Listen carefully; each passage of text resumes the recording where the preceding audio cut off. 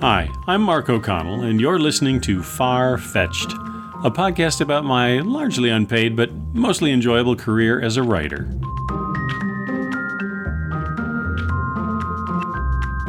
This feels a little weird. This is the first new podcast I'm recording in about 2 months. I didn't mean to fall so far behind, but, life things happen and things get rescheduled, and it's been a strange couple of months. Not all pleasant, I might add, but here I am back at my console, back with my microphone, ready to talk more Star Trek. I just had a real fun experience, though, I just want to mention. I have a fairly new screenwriting friend who is very, very generous with his time and just gave me some feedback on a feature spec script that I've been working on. It gave me some really good suggestions, made some great observations. I really appreciated it. Of course, I never want to go back and rewrite stuff, but that's just me. But no, I really like the feedback I got from my friend, and I'm going to give that some serious thought. The funny thing about this situation is that I had asked him as a favor to read this script, which he did. But in the meantime, he also started reading my book, The Close Encounters Man, the biography of Dr. J. Allen Hynek, world-famous astronomer and UFO researcher. And I thought that was kind of cool because not only did my friend have a lot of really insightful things to say about the script, but he was super curious about the book, and I kind of get the feeling he was enjoying reading the book more than reading the script, which is fine, as long as he enjoys reading one of them. So yeah, it was kind of cool sort of reliving the book, talking about things that I hadn't thought about for a while because the book came out in 2017. But I had a lot of fun experiences researching and writing the book, and so we talked about that for about a half an hour, and it was kind of fun. It's fun to have an appreciative audience. It's fun to talk about my work, and as I said, it kind of just reminded me of some really good work I've done in the past. I'm very proud of that book, and it's like I said, it's always nice to talk about it and maybe attract a few new readers. I also wanted to mention one other funny thing just on the side. My brother is a game and fish warden at a state level out west, and he mentioned the other day that when he opened his office that morning, a guy had come in asking to buy a hunting license for Sasquatch. So Matt just kind of presented that news and just let it sit there. He did this on a family chat, so we're all like, well, tell us more. I mean, did you sell him a license? And he was like, well, yeah, I sold him a license. I can't tell him not to hunt Sasquatch. Well, actually, he probably could. I just thought that was funny, though, especially since this is the same brother who a couple of months ago told me that he had gotten a memo in his office to be especially attentive to reports of livestock mutilation because they seem to be on the rise. I don't think he ever got any such report, but it was kind of funny that the central office was telling him to keep his eyes open. Of course, the big thing today is getting back to reading my unsold Star Trek pitches. We are still in the middle of Star Trek The Next Generation. I still have quite a few stories to recite from that pile, full-length stories and also just short little one-sentence blurbs. One or two of them are actually handwritten, which is kind of daunting because I don't always recognize my own writing. But we'll get onto those later. In the meantime, let's get going with today's story. Before I start, I just want to refresh my listeners' memories. When I'm putting together a story pitch, or when I was putting together a story pitch for Star Trek, The Next Generation, I had to rely on this memo dated October 7th, 1991, from the desk of Michael Piller, who was the showrunner. And the memo is entitled, "To All Writers Coming In to Pitch." Michael goes on to say, "A few do needs and don't needs as of this date. We are sorely lacking in good, simple science fiction premises along the lines of The Host, in which Beverly falls in love with an intelligent parasite that changes bodies. Or The Nth Degree, in which Barclay is suddenly gifted with extraordinary intelligence. He goes on to say, we still don't have an environmental premise that excites us. Problems to avoid with this area include focusing the story too much on a planet in vast environmental trouble, dealing with the political issues of environmentalism, creating excessive sets and effects, and failing to turn the story so that it is a personal one for one of our crew. He says they want to do a show on literacy this season. Don't bring in any more Klingon or Romulan stories, he said. Also, no more war stories. He says we have all the Worf stories we need. We have enough stories involving children. We need bottle shows. And finally, the last guideline, do not pitch sequels to past stories, including stories which reprise Jack Crusher. So those were my marching orders as a young writer pitching to Next Generation. I don't know how much attention I paid to that memo, because I certainly never pitched an environmental story. I never pitched a literacy story. I don't think I ever even pitched a war story. And I probably did pitch Worf stories, even though he said quite plainly they didn't need them. At any rate, that's what happens when you start pitching for a show. You get the rules, and you need to follow the rules. And if you get a little too clever and act like you don't need to follow the rules, you can get in trouble for that. The story I'm going to read today is something called Will Someday Never Come? ? I'm not crazy about that title, to be honest. I have not read, as I've been doing with the podcast, I have not read this story since I unearthed it. Actually, since before I unearthed it, because it was buried somewhere for years and years. It's been many, many years, let's just leave it at that, since I've looked at this story, so I don't really know what to expect. I don't know if you will like it. I don't even know if I will like it. But here goes. Will Someday Never Come? Data is giving a dramatic reading on the Enterprise, and he's chosen a passage from Shaw in which he takes on the role of an outsider who feels himself to be separate from and superior to humankind. Although Data denies there is any significance to his choice, the reading he has chosen makes Picard and Troi worry that he may be experiencing loneliness and may even be harboring some secret wish to be among others of his kind. End teaser. Act 1. Soon thereafter, the Enterprise is given an unusual duty that Picard feels may address his concerns about Data. Sakrana, a brilliant and controversial Federation statesman, philosopher, and diplomat, is nearing the end of his lifespan and has requested that a starship take him to a sacred place to die. The Enterprise has been selected for the honor, and Picard assigns Data the privilege of attending to Sakrana during his final voyage. Data is pleased to accept, and Picard and Troi hope that Data will find Sakrana's company to be just the stimulation they think he may be needing. As the ship sets course for Sakrana's resting place, Data meets the man, and they are both instantly infatuated with each other. Data is enthralled by Sakrana's great wisdom and breathtaking insight into the conditions of life in the universe, both generally and specifically as they apply to Data. Sakrana is delighted by Data's great intelligence and his equally great naivete, and continually challenges Data to see whether an android can possess true wisdom. Throughout it all, Data senses an underlying frustration in Sakrana, and he begins to realize that Sakrana is a lonely outsider. He is a man ahead of his time, a man who can envision a perfect universe, but has not over his lifetime been able to create it. Picard and the others are gratified to see Data's pleasure at his assignment, and then begin to worry how Sakrana's imminent death might affect their friend. But Sakrana talks openly to Data about his coming end, referring sadly to his unfulfilled purpose, which causes Data to reflect that he is sometimes aware of a purpose that is not just unfulfilled, it is as yet unrealized. Then Sakrana refers cryptically to some as yet unfulfilled purpose that they may both share. When the Enterprise arrives at the point in deep space that Sakrana has identified as his resting place, Data is at Sakrana's deathbed. To Data's confusion, Sakrana speaks as though they will be seeing each other soon. Then Sakrana dies, and Data disappears. Act 2. Eventually, it is discovered that Sakrana has died and that Data has disappeared. Picard fears that Data's disappearance may be a manifestation of some sort of grief on Data's part.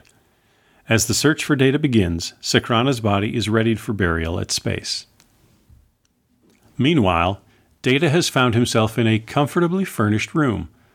Although it overlooks a park, there does not seem to be any means of entry or egress. Data tries to communicate with the Enterprise, but cannot. A disembodied voice addresses him, asking if he is comfortable, and if there is anything he needs or desires. When Data asks where he is, the voice replies that he is in a place where it is hoped he can discover his purpose. As a matter of interest, Data is shown a view of the Enterprise, and he sees Sakrana's coffin being interred into space at his chosen resting place. No sooner has this happened than Sakrana appears alive and well in the room with Data. Data asks Sakrana how this can be so, and Sakrana, who does not seem surprised to be here, explains that there is still much he doesn't understand. Sakrana disappears. The voice explains to Data that he will have a chance to speak with Sakrana again, but that it wanted to give Data some proof that he was not in a hostile environment. Back on board the Enterprise, Picard's initial assumption that Data might have gone into seclusion in reaction to Sakrana's death has not been borne out by the search of the ship. Data is really gone, but where? The Enterprise is light years from the nearest ship or planet. A worried Picard instructs his crew to begin scanning this entire sector. Meanwhile, Data is visited again by Sakrana, who seems very excited and eager to explain things to Data. He begins by telling Data about the amazing people he has just met, famous thinkers and artists and philosophers from across the universe, who Data notes are, like Sakrana himself, all dead. But Sakrana gleefully corrects him and asks him if he knows of any commonality among the people whose names he's mentioned. When Data cannot answer, Sakrana explains that everyone here was considered when alive to be, quote, ahead of their time, unquote. Somehow, Sakrana explains, the greatest, most visionary minds that ever were have all been brought together here in this place, and Data has been brought here to see if he wishes to be included. End Act 2. Act 3. The voice, which Data assumes to be his host, is explaining to Data how and why he was brought here. Sakrana, it explains, was recruited like the others shortly before his death, but that it was seen that his normal procedure would not work in Data's case. After all, Data may never die, and if he does, they may not be able to restore him as they would an organic being. Data was considered too great a prize to leave to chance, so he was simply taken from the Enterprise at the same time as Sakrana. Sakrana, Data learns, was given the job of screening him. Sakrana found that Data possessed what he felt was true wisdom and a sincere desire to improve the quality of life in the universe.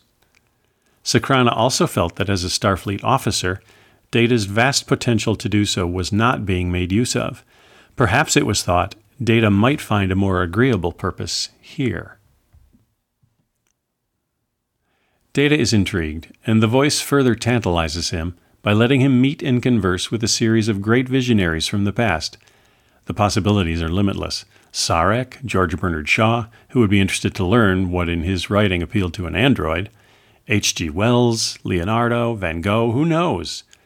Each conversation would make it clearer and clearer to Data that each of these visionaries shared a frustration with their inability to bring about within their lifetimes the betterments to life they envisioned.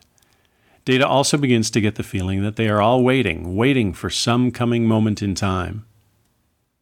Back aboard the Enterprise, Picard and the crew have begun to suspect that what their probes and sensors tell them is empty space surrounding them is really occupied by something. Oh, and I have a little note in the margin. I'm not sure if this was added before or after I pitched the story, but just an extra added element that the Enterprise has some pressing mission awaiting it. Back to the story. Readings that are just too perfectly false appear to have been spliced into normal, imperfect false readings, suggesting that someone is trying to conceal something. This gives them hope that perhaps Data is still in their midst, in some way they do not yet understand. Picard decides that the Enterprise is going to stay put until they can solve the mystery. Data wants to know by what reasoning it was determined that he was being wasted serving on the Enterprise, and the voice says it will leave that explanation to the man who alerted them to Data's existence, Dr. Soong. Data is startled to find that Dr. Soong is present at this place and is quite unprepared for his father's abrupt appearance in his chamber. End Act 3. Act 4.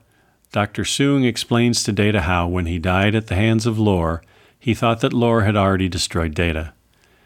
And I have another margin note saying, not true, so I'm not sure what that correction applies to. At any rate, suddenly, Soong explains, he could see the folly in allowing Data to merely serve on a starship when at any time Lore could reappear and destroy him. Why allow that to continue, Soong reasoned, when Data could be brought here to fulfill a higher purpose and be kept safe from Lore at the same time? He knew then that a way must be found to bring Data here. Meanwhile, Geordi is able to isolate and outline the exact area that's being camouflaged by the false readings, and the Enterprise attempts to move through it. To everyone's surprise, the ship does seem to move right through it, but a close analysis reveals that the act of passing through this area was somehow discontinuous. It did not happen the way it seems to have. Now they know they are onto something. They just don't have any idea what. Data's conversations with Dr. Soong and with the visionaries who reside in this place have made him realize that he longs to share their sense of purpose. His existence has consisted of observing, studying, and emulating human behavior.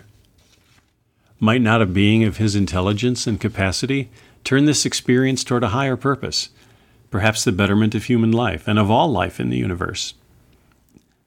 Data can now see that, as wondrous a place as the universe is, there is still much room for improvement in the way the forces of life make use of themselves. Could he somehow be an agent of this improvement? Soong, Sakrana, the mysterious voice, and the succession of great minds Data has met with have all tried to make Data see that this is possible, and now he begins to believe it and wish it. I also have another margin note saying, they may be in a Dyson sphere. Interesting thought. Back to the story. That having been accomplished, the sphere announces to Data that it is now time for him. Something happened there. I don't know where this sphere came from. So now that Data begins to believe that he can do something better with his life, the voice announces to Data that it is now time for him to learn of the destiny he shares with Soong and all the other residents of this hereafter for visionaries. The voice leaves it to Dr. Soong to explain. Suddenly, to their and his great surprise, Captain Picard beams into their midst. Sensor reading notwithstanding, he was convinced that Data was somewhere near, and he took the risk of beaming to this place to try to find him. The voice tells Picard that he and the Enterprise must leave this place. Picard will not leave without Data, so the voice host decides that Picard will hear the explanation as well, so that he will understand why he must leave. Picard makes Soong feel somewhat ill at ease, perhaps jealous, but Soong begins his explanation. He reiterates that every being in this wondrous place, man, woman, or otherwise, is alike in having lived ahead of their time.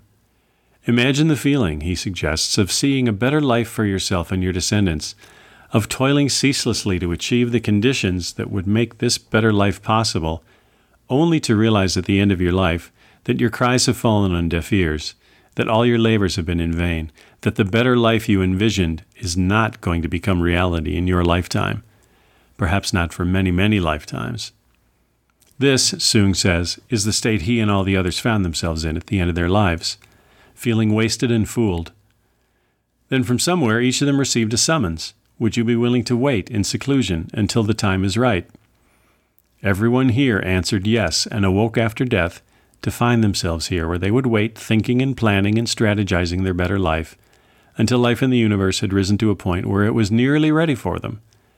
At that moment they would be returned to real time and space, a force of millions whose vision of a perfect life was now within reach, whose voices would now be heard and listened to. Data, the voice explains, is being given a chance to join this group, to wait with them until the time is right. Data explains to a speechless Picard that he has decided to accept the offer to stay and become a force for good when he believes life in the universe will need it most. End Act 4. Act 5. Back on the Enterprise, Riker, Worf, and a security team break into Picard's ready room to discover that he's now missing, and we learn that the Enterprise has been crippled, making it virtually impossible to continue a search for either Picard or Data. Meanwhile, in the room, Picard is pressing Data to make sure he has thought through his decision, and Soong and the Voice are trying to convince Picard that he is going to have to accept Data's decision and leave. Himself interested in learning more about what Data has chosen to take part in, Picard asks the Voice if life in the universe hasn't already reached a point of promise where the visionaries would be able to achieve their mutual vision. It happens that Picard feels pretty good about the universe and is reluctant to entertain the notion that it still needs a lot of work, much less the possibility that in the 24th century a visionary could be squandered and squashed by indifference or worse. Soong says that the time seems nearer now than ever before.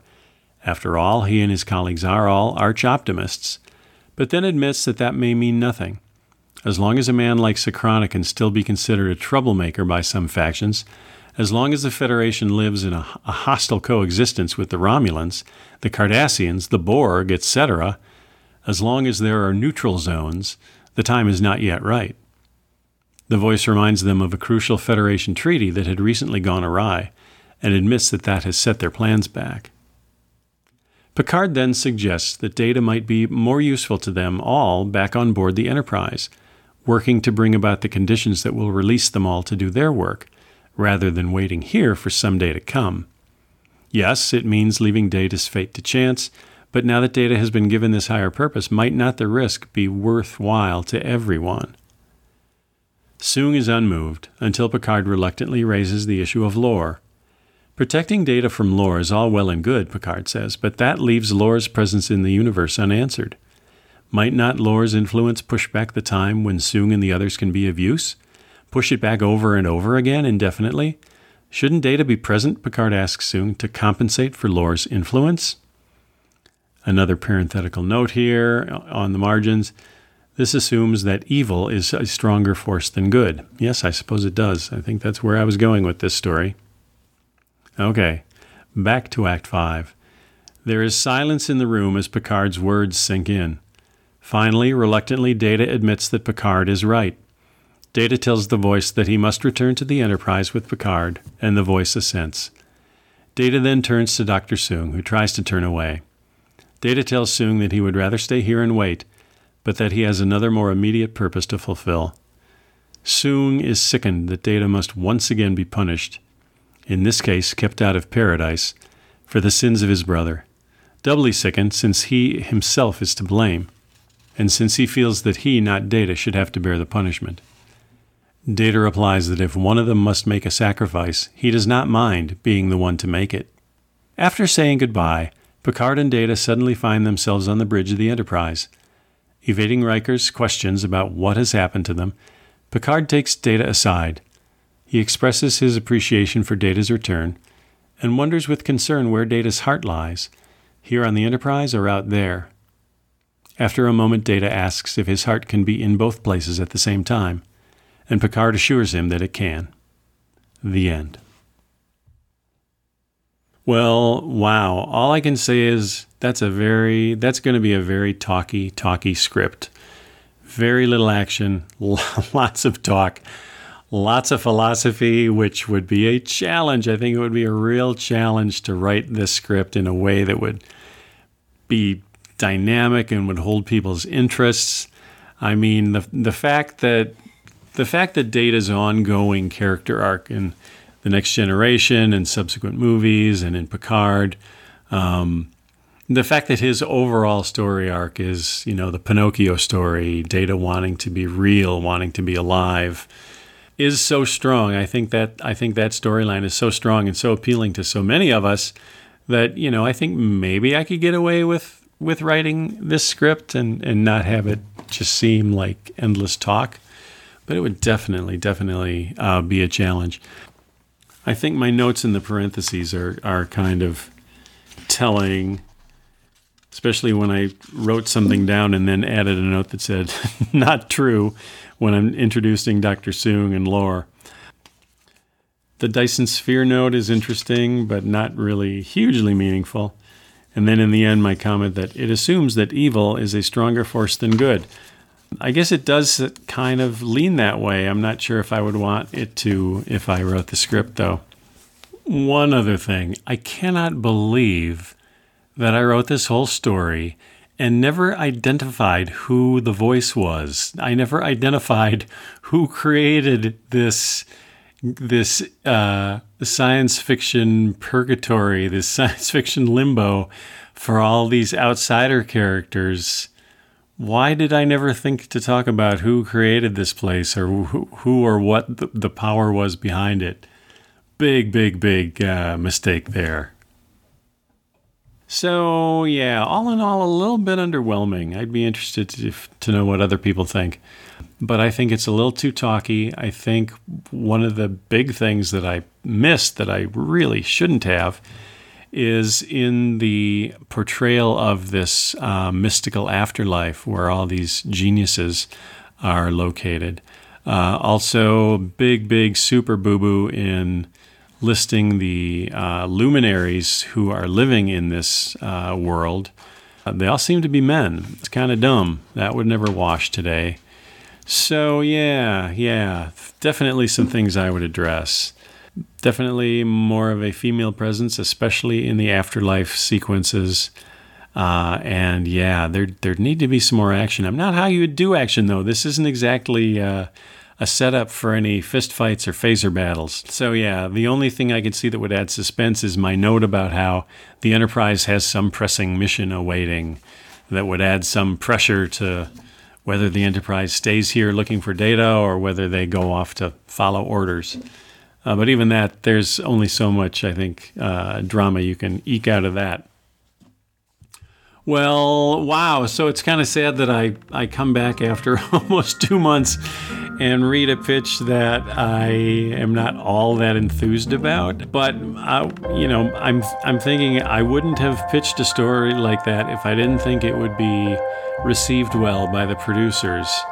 So part of me is going to say, yeah, it's a little slow, it's a little talky, but at the same time, it does bring up some interesting ideas, and in the end, that's what Star Trek is always best at, is talking about interesting ideas. So I'm going to give it maybe a C+. Well, that wraps it up for this episode of Far-Fetched. Thanks for listening. See you next time.